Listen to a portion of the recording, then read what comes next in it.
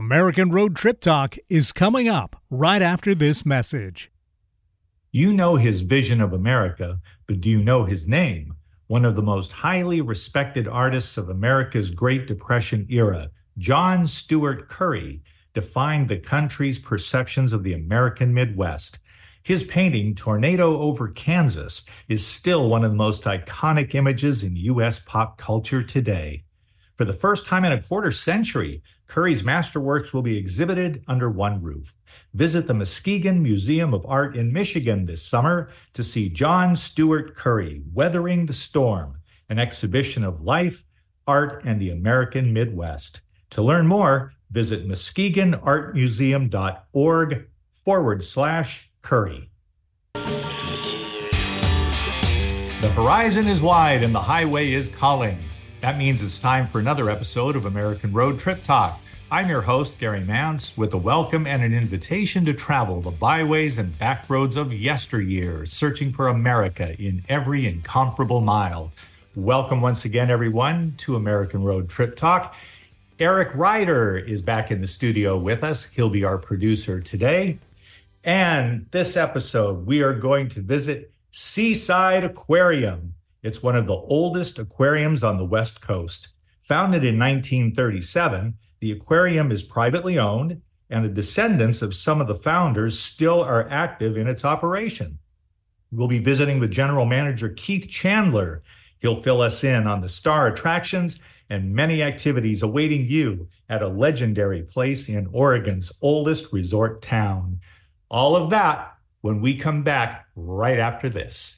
Hi, everybody. This is Anson Williams from Happy Days, and I want to bring attention to a life-saving product called Alert Drops. Drowsy driving is one of the most catastrophic problems in America, and Alert Drops will stop it. What is Alert Drops? Alert Drops is a simple spray on the tongue made out of citric acid, sour lemon, and water. A simple spray on the tongue, nothing in your system, and you're naturally awake, naturally alert. Go to alertdrops.com. Very important. Go to alertdrops.com and stay safe. Seattle, Tacoma, Antwerp. That's right. We're streamed worldwide on our app and on the web at 1150kknw.com.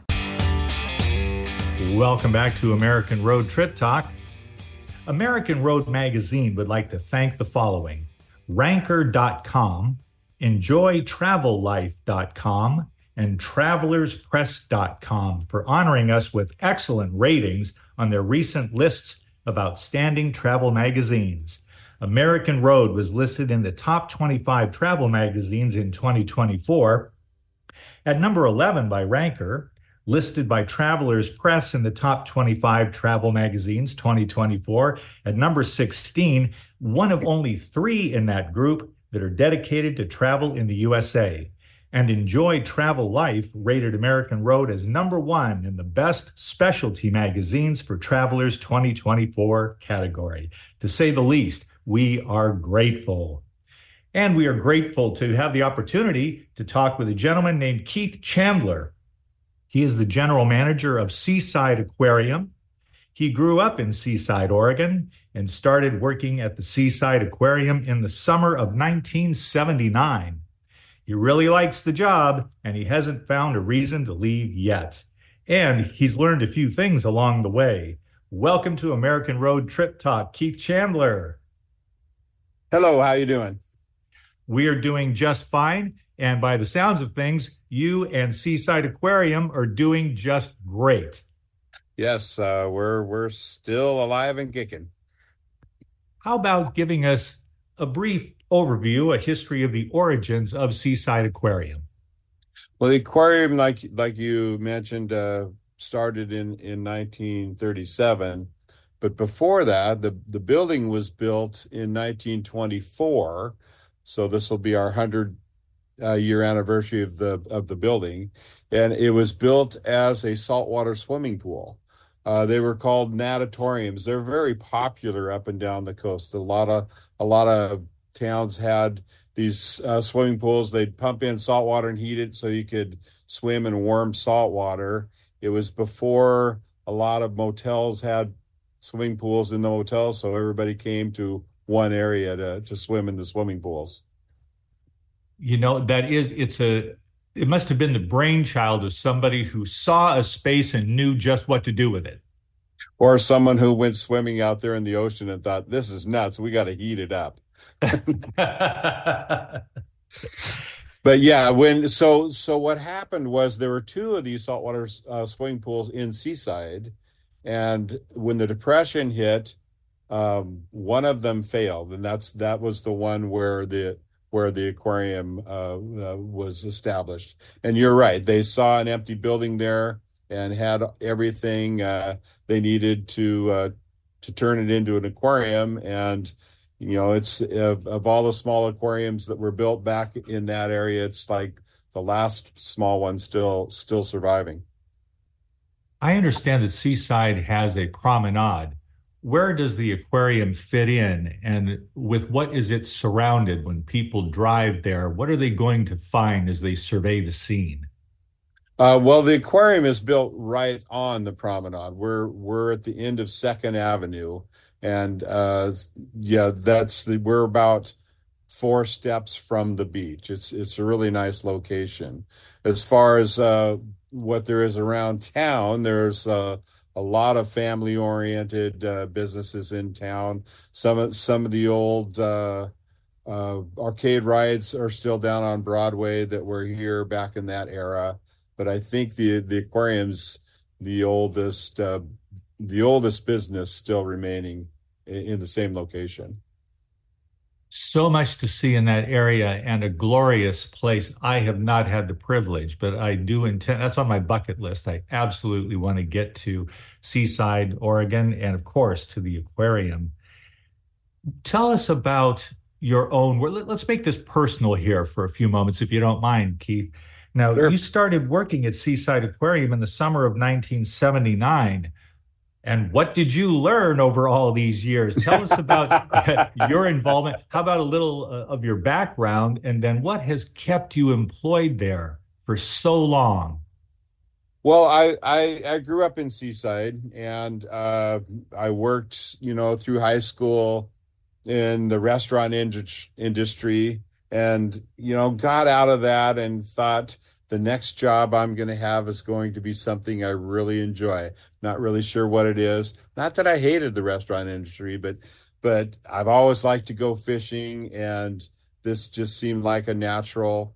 When I came to work here, there's so many things you have to learn. It's a very unique situation. It's just like any small business. There are thousands of things you don't realize until you start working there. A lot of maintenance, dealing with saltwater all the time, but going out and getting the fish, things like that was what interested me to coming here. And so after I started working here, I really enjoyed the job, but I think the thing I like the most about it is that when people come in to visit the aquarium, they just have a great time, and they're laughing and having a blast. Little kids, are just having a great time. The most popular thing, of course, is our harbor seals. They get to feed the seals, and that's the biggest joy of the aquarium. So you can sit out on the prom. I often go out there and sit out there, not wearing any kind of uniform, and just listen to the people. And for blocks, you just hear the kids saying how much fun they had. You know how nice it is to go to a job that you can make so many people happy. It's just a wonderful feeling. It creates a great energy about the place, doesn't it? It does. It would be a joy working in that sort of environment. The harbor seals themselves, a couple of things to note. First, in captivity, I understand that harbor seals can live past the age of 30. And then I'm curious to know how many you have. And I understand that each one has his or her own personality. Yes, they do. They all have their unique personality. The public gets to feed them, and they enjoy the harbor seals really enjoy the interaction they have with the public. When we had to be shut down for COVID for several months, and the seals kind of got a little depressed because they missed that interaction. They had interaction with staff, but they get tired of just us. So they miss seeing the kids laugh. I know it sounds kind of corny, but they miss seeing the kids have the fun too. So it's something they enjoy doing. Right now, our oldest one is 28, Greta. So yeah, we have 10 harbor seals. They've all been born here in captivity, and some of them are like fifth generation captive born. The thing that I read, there's an article about Seaside Aquarium in the current issue of American Road magazine. It seems like they developed their own, shall we call it, shtick in attracting food and attention there. And they weren't taught this, as I understand it, Keith. They developed this individually. They do. We don't train them. The staff doesn't train them to do their shtick. They come with it all on their own. The younger ones will watch the older ones, and sometimes they'll mimic what the older ones are doing until they come up with something that sets them apart. I mean, over the years, we've had some that have done some incredible things. One her name was Fran. She used to sit there and just stick her tongue out at people. And of course, the kids loved that. Then we had another one, her name was Bicey. She just sat in the background real politely and just like held up one flipper like, hey, it's my turn. And yeah, and we always seem to have one or two that are big splashers. Some people like that more than others. They come out of there really soaking wet. Some people have a great time. The others yell back, which kind of encourages them to splash more. So yeah, they do develop a good relationship with our visitors. Is there some science behind understanding that? I mean, this is very adaptive behavior. I mean, in a way, it's like they're teaching themselves and perhaps by imitation to some degree, teaching each other how to attract food, attract attention. They get to show off. Absolutely. And they enjoy it. It's just, kind of like when your dogs do tricks, they enjoy doing them. I've got a golden retriever that will just bring me back a stick all day. And I didn't teach her to do that. She just enjoys doing it. In addition to the harbor seals, please tell us about more of your star attractions. We have a wide variety of local sea life. Probably the most popular is the giant Pacific octopus. That's something that the public just really gets a kick out of. We get our octopus mostly donated from local crab fishermen, a byproduct of the crab fishery. The downside of octopus is their lifespan is only 3 years. That's not just in captivity, that's in the wild. They go 3 years, spawn and die, kind of like a salmon goes 3 to 4 years and spawns and dies. So the octopus, you go to a facility and you think you're seeing the same octopus that you saw as a kid. That's not actually accurate. It just doesn't work that way. But they're fascinating creatures to have on display, and the people really get a kick out of seeing them. You surprised me, Keith, when you said that they live about 3 years in the wild. Is there much difference in captivity? Not really. It's about the same. As soon as they lay their eggs, they've got maybe 6 months after that before they die. And the male's the same thing. They'll drop a sperm sac and they don't have a lot of time after that. That's just the way they are. I wish it was different, but that's just the way they're created. That's Mother Nature. Yes. If someone were taking a tour inside there, paint a picture for us, Keith, the various exhibits, what will people see there inside the building?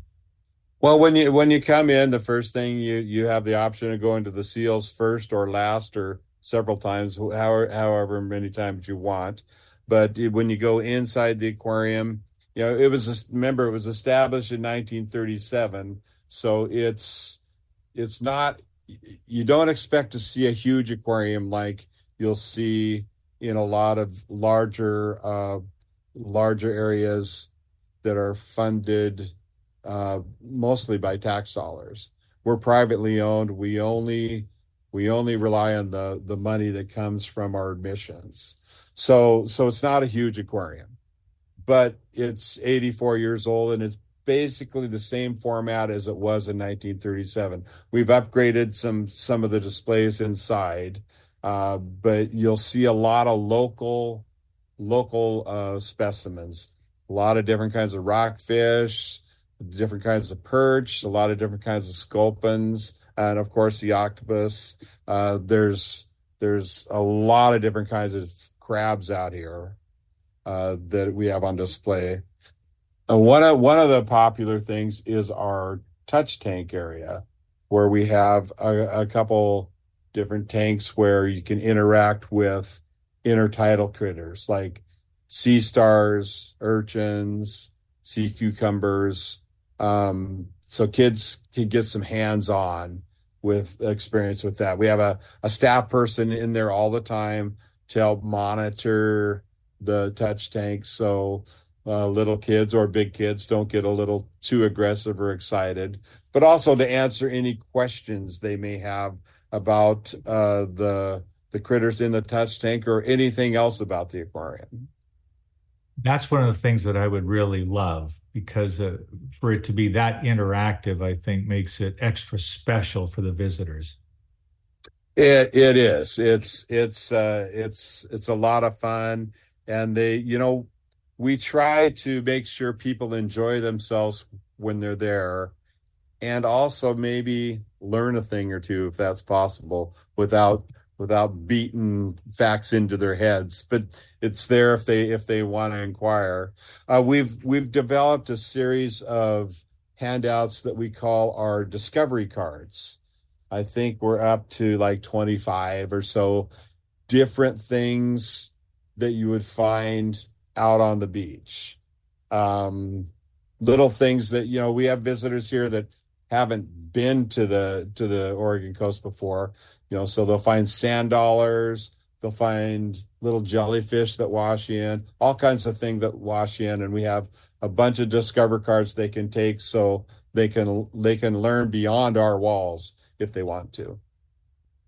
And as far as other activities go, what do you offer that interacts with the community? I went to your website and it seemed like somebody was there helping to clean up the beach.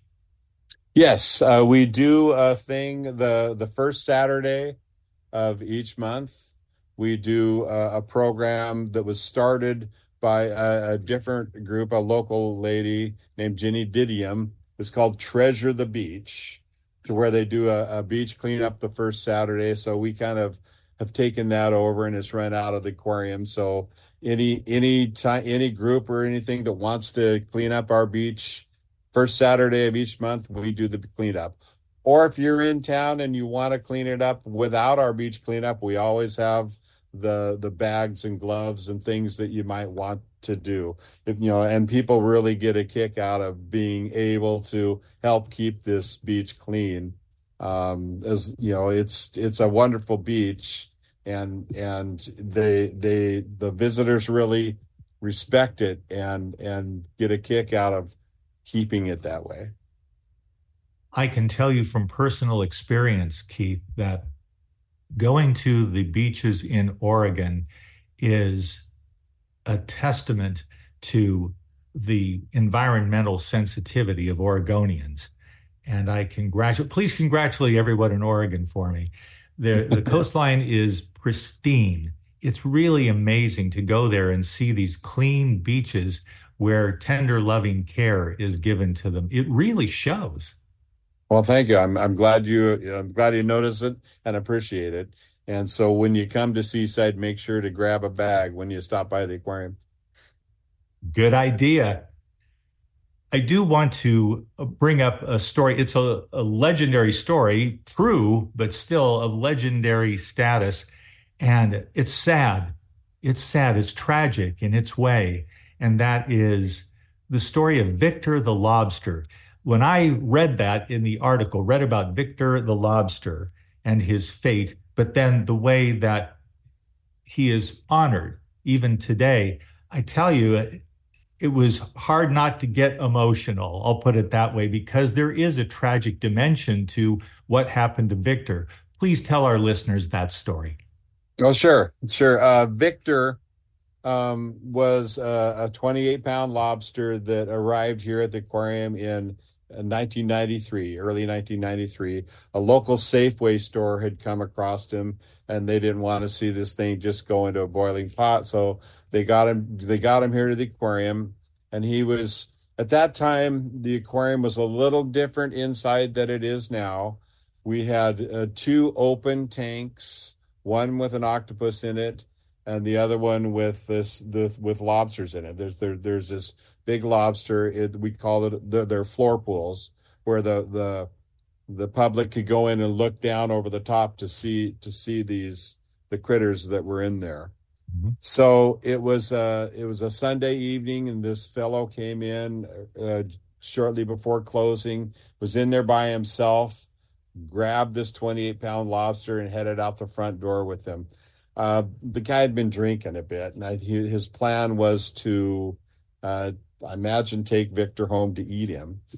So I happened to be working in back behind the scenes, cleaning some tanks or something, and the lady from the ticket booth came yelling at me that somebody had stole Victor. And we kid around a lot, and I thought she was kidding, but she convinced me that it was real. So I took out the back door, and I happened to kind of grab. I was a lot younger then. I could move a little faster than I do now, and but I grabbed a baseball bat because I didn't know what I was gonna come up against, and I met this guy. He's got Victor tucked under one arm, and I had this baseball bat. He saw the look on my face, and all he did was drop Victor and took off. Well, I brought Victor back. He was still alive. I put him in a tank. I didn't even pay attention to this guy who had him. But this family who had been in the aquarium saw the whole altercation. They followed the guy, and he just went out and sat down on the beach and basically passed out because he'd been drinking so much. And the police came and arrested him and all that. But I got Victor back to a tank.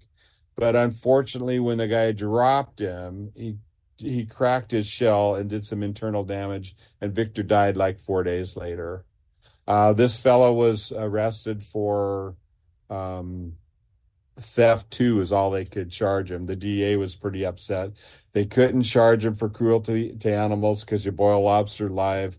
They could only charge him for what he's worth per pound. So he was supposed to pay $800 and do like 18 months of probation. The money he paid us, we're turning over to the animal shelter because we really didn't want to make any money off of this thing. Mm-hmm. He paid $250 and just kind of disappeared into the cracks. Heard he was later arrested on a couple counts of attempted murder, but I don't know where he is now. Hopefully he's not a legislator or anything. We don't know. Victor the lobster, all I can say, Keith, is that I'm sad, it's tragic, and yet there is an element of the absurd to a story like that, but it's all too true. Yeah, it was unfortunate it happened, but what we did is that area where that floor pool is, we filled it in, got rid of the floor pool, built the interpretive center where people can go and get a hands-on thing, and we have a staff person in there all the time to watch it to make sure nothing like that happens again. So it something good came out of it. And there's an exhibit of Victor, right? Yes, we had Victor taxidermied, so he's still there. He's still on display behind a glass case and a little thing telling the whole story. So he's a pretty incredible lobster. It's the largest lobster I've seen. I don't think he's a world record. I believe that's somewhere in the 48-pound range. I just can't imagine how big those are. But 28 pounds is pretty good. Usually the ones you see in a restaurant are maybe 2 pounds. So yeah, he's a big crustacean. Thank you for sharing that story, Keith. You bet. If people want to go online, find out more, and plan their trip to Seaside Aquarium, where do they go? Seaside, our website is Seaside Aquarium. It's pretty simple. And continued success to you, Keith, and to all the folks there. You're doing the public a great service, and you're offering a great place to visit in Seaside, Oregon. Thank you so much for joining us today. Well, thank you for having me. And thank you, ladies and gentlemen, for tuning into American Road Trip Talk. Along with Thomas and Becky Repp, co-founders of American Road Magazine, we remind you to visit our website, AmericanRoadMagazine.com, to preview the current issue. Until next time, dream well and drive safely on the American road.